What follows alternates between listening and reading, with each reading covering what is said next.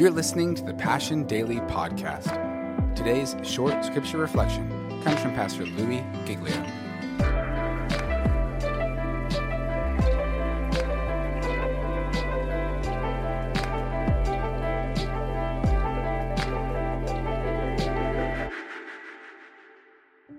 Consider it pure joy, my brothers and sisters, whenever you face trials of many kinds.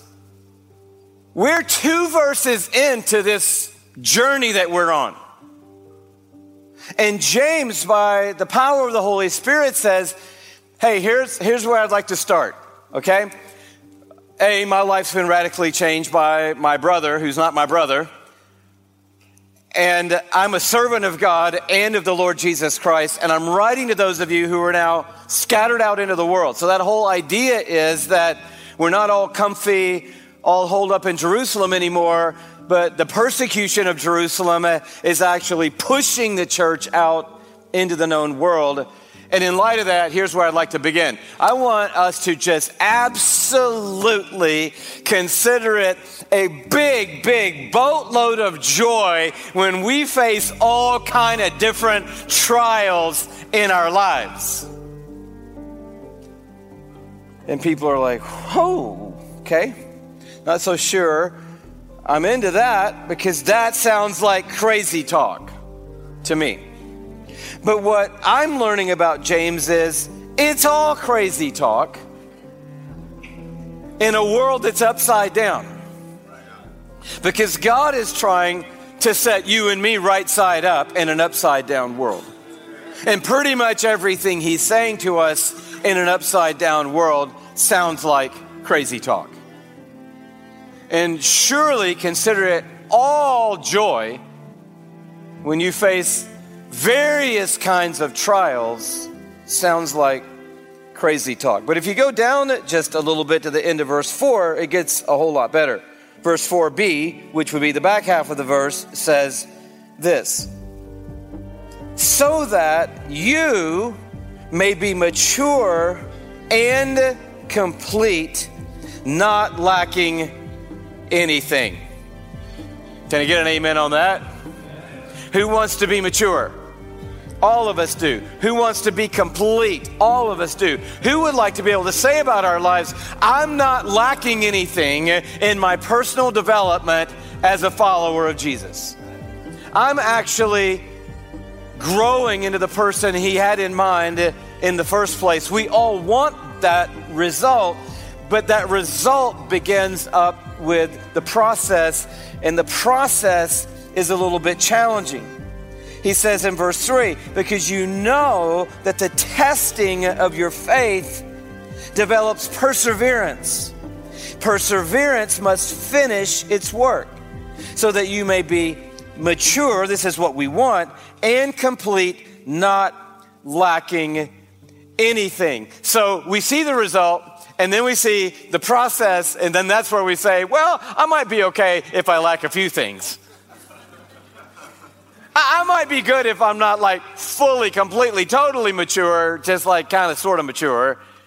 Because if the process is trials test produces, and what it produces then allows me to become mature and complete. I might just be okay to be like a middle school Christian all my life and not really to be a grown woman or a grown man. But God has a different picture in mind for you today.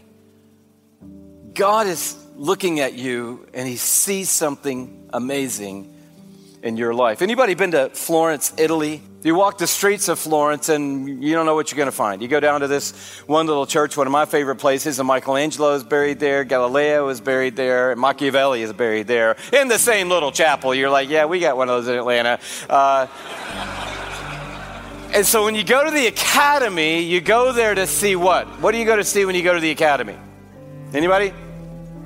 The David. You go to see the sculpture David, and we have a photograph of it just because we all need to see it. And everyone goes to the Academy to see this phenomenal work of art. But in the Academy are also many other works of David's, of Michelangelo's. And one of them I brought a photo of today. It's called The Awakening. And this would be one of the unfinished works of Michelangelo. And this particular one's called The Awakening, obviously, because you can see the person is kind of coming out of the marble, striving, straining to get out of the marble. And about David, most of us have read or learned at some point in our journey that his approach and concept to carving, to sculpting was this.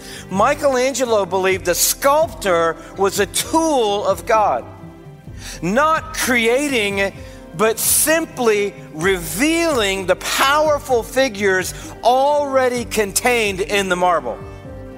Michelangelo's task was only to chip away the excess to reveal. That's brilliance. That's different than I've got a piece of marble and I'm going to try to carve something. Michelangelo is looking at the marble and says, I see David in there and I'm going to let him out. And so when God, who we sang today here at Cumberland, is my author and my maker, it means that he sees me today in my marble and he's trying to let me out. And what he wants to let out of the marble is a mature and complete version of me. And so how is he going to do that?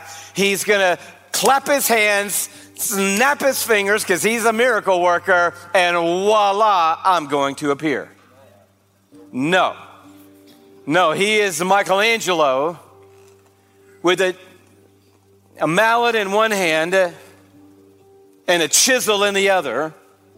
And he's like, I see you in there and I'm letting you out. Because you are beautiful and stunning and powerful in the kingdom, gifted and amazing, and you have a destiny beyond your wildest dreams. I'm going to let you out of the marble that is currently you. Thanks again for listening to the Passion Daily Podcast. And don't forget to go and subscribe to the Passion City Church and Passion City Church DC podcasts for our full messages every week.